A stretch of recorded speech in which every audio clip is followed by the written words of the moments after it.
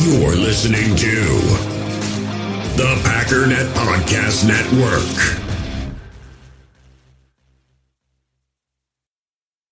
It's time to talk about the Green Bay Packers.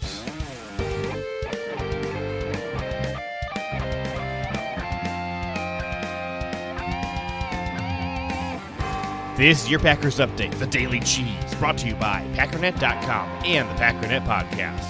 I am your host. My name is JJ Leahy. Follow me on Twitter at JJ Leahy, L-A-H-E-Y, to stay up to date on all things Packers.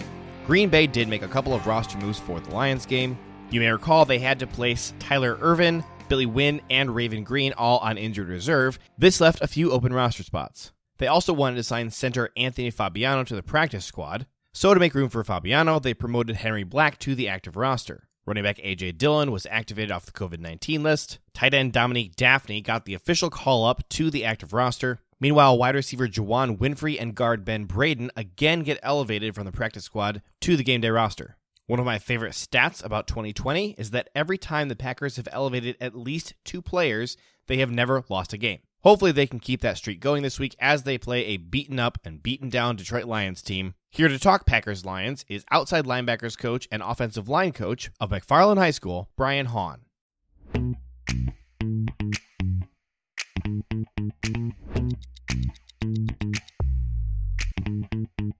All right, Coach, welcome to the show. Thank you for being here.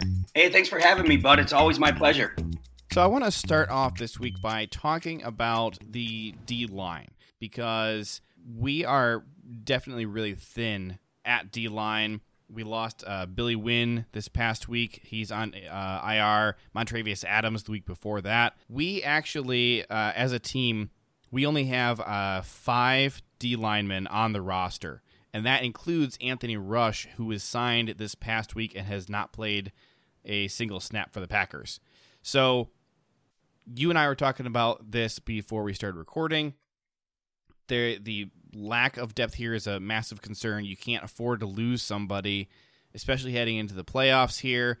Have you seen anything on film as you've been watching where Pettine is using the backers and safeties to help bolster the D-line? Yeah, I have. That's a great question because I was kind of questioning. I wasn't aware of the lack of depth at that position, so I was kind of questioning why this defense continued to evolve in the way it did in the last couple of weeks.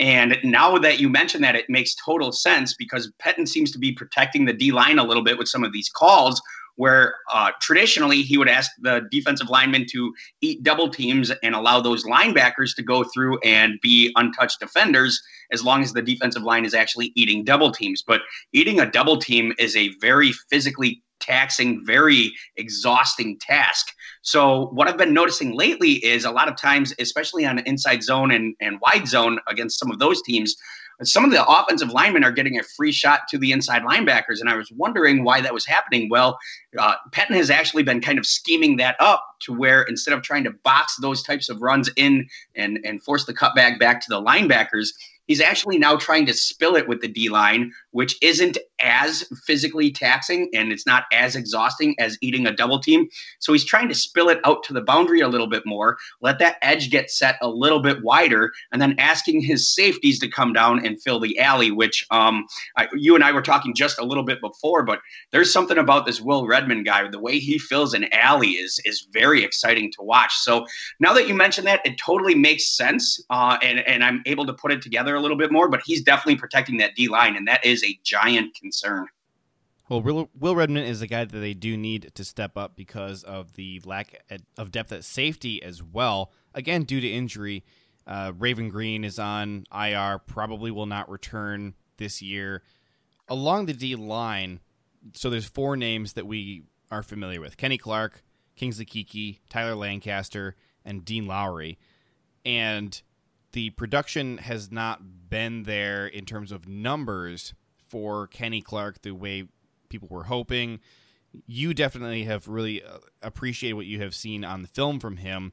Can you talk about some of the guys on that D-line, Dean Lowry and Kenny Clark in particular, and kind of what you've been seeing from them, and also Tyler Lancaster and Kingsley Keke? Sure, absolutely. We have to keep in mind that previously, up until like week 8, week 9, when Pettin started protecting some of these D linemen, you have to understand that their job was very difficult to get numbers on. They were there to, on runs especially, there to eat double teams, there to shock and shed and force some cutback opportunities to an unblocked linebacker, that sort of stuff. And then the way that he runs his pass rush is a whole lot of outside linebacker and sometimes some inside backer. Sometimes he'll use a creeper safety, but he's not really always setting these guys up for pass opportunity, for rushing the passer opportunities. So the numbers being down just from a number standpoint kind of makes sense. Now, I know people are kind of back and forth on Kenny Clark, but I love the dude. Like if I had a Kenny Clark at nose, a true zero tech like that, who can eat double teams and still split them and get his hips skinny and stuff like that. His effort and his motor is just unbelievable. That's the guy you want there. Unfortunately, and you trapped me into talking personnel, so kudos to you. But unfortunately, I don't always see that with Dean Lowry. If you're going to play that defensive end position in a 3-4, it's going to be very, very difficult to not be able to split double teams and still be productive. I am, however, loving what I'm seeing from this Lancaster kid.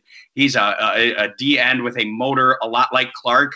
You can see him in some true zero techniques where he can go through and attack the center. He's athletic enough to put in a 5 tech outside of the tackle. Like, I'm really excited to see what this kid can bring.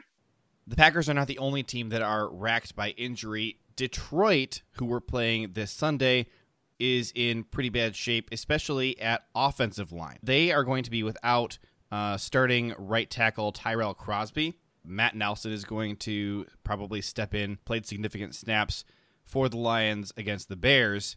Have you seen anything from the Lions on offense that the Packers defense can take advantage of?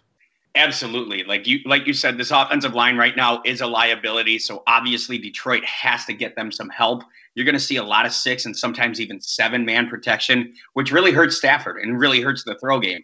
Because as much as Detroit says they want to hang their hat on the run game, they are a throw-first offense. So if you have to take some eligible receivers out to stop a 4-man rush and you have to block 6 on 4, advantage goes to the defense. And this plays right into Pettin's hand. What he wants to do a whole lot is play some cover 4, play some trap divorce cover 6, which means you're only bringing 4 on a rush. So it plays right into their hands very nicely as long as you can get pressure from 4. And then in obvious passing situations, I would not be surprised to see a little bit of man cover 1, get a little more aggressive like we've been seeing in the last couple of weeks, and bring 5 and 6. Unfortunately for the Lions, their offense is definitely their strong suit, really having major problems at linebacker and at corner. They're going to be without Jeff Okudah and Desmond Trufant this Sunday. And you have been seeing some pretty nasty-looking things out of their linebacker group in a good way for the Packers. Absolutely. Like this linebacking crew, aside from Jamie Collins, who traditionally plays some buck for him, they are very, very inefficient in the passing game. Definitely exploited by Minnesota in that Minnesota-Detroit game. Minnesota came out in a ton of heavy personnel, a lot of 21 personnel, 2 tight ends on the field, played a lot of tight end wing so that they could really dictate and steer where Detroit would set their strength.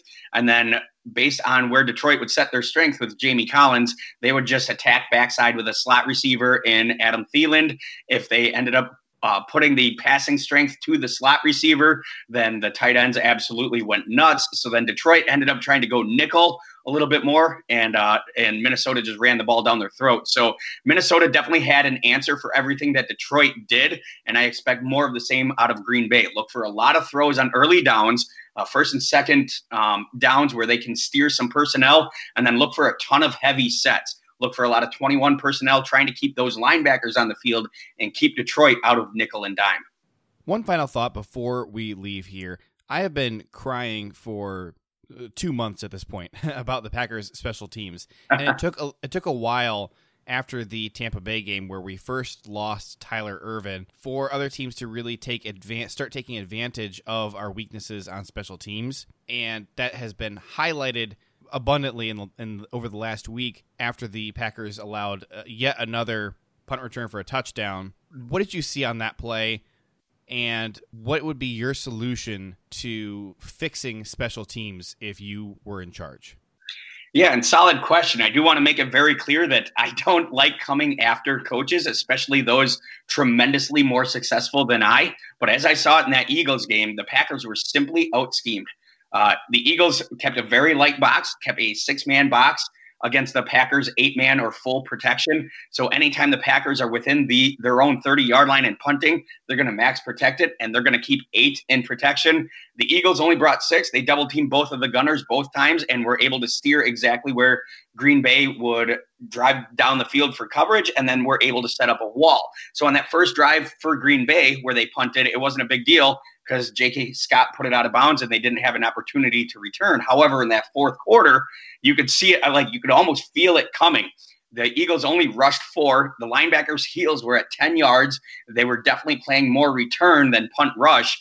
And the Packers stayed with 8-man protection on that touchdown that was given up, which allowed Detroit to go ahead and get great angles in the crack and wall game. And they just simply asked their one special returner, Jalen Reagor, to make one man miss in the open field, and it was a house call. So they were definitely out-schemed in that. Now, to give the Packers a little bit of credit, when they punted after that return, they did get out of that max protect look, and they were still deep in their own end. They got out of that max protect look. They put a couple of tight ends on with a couple of wings that allowed them to spread the coverage over the field all in all and forced a fair catch.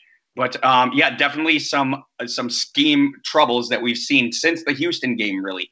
Well, Coach, thank you for your time. It's been a blast having you on here. We only have a couple more games left this season before the playoffs.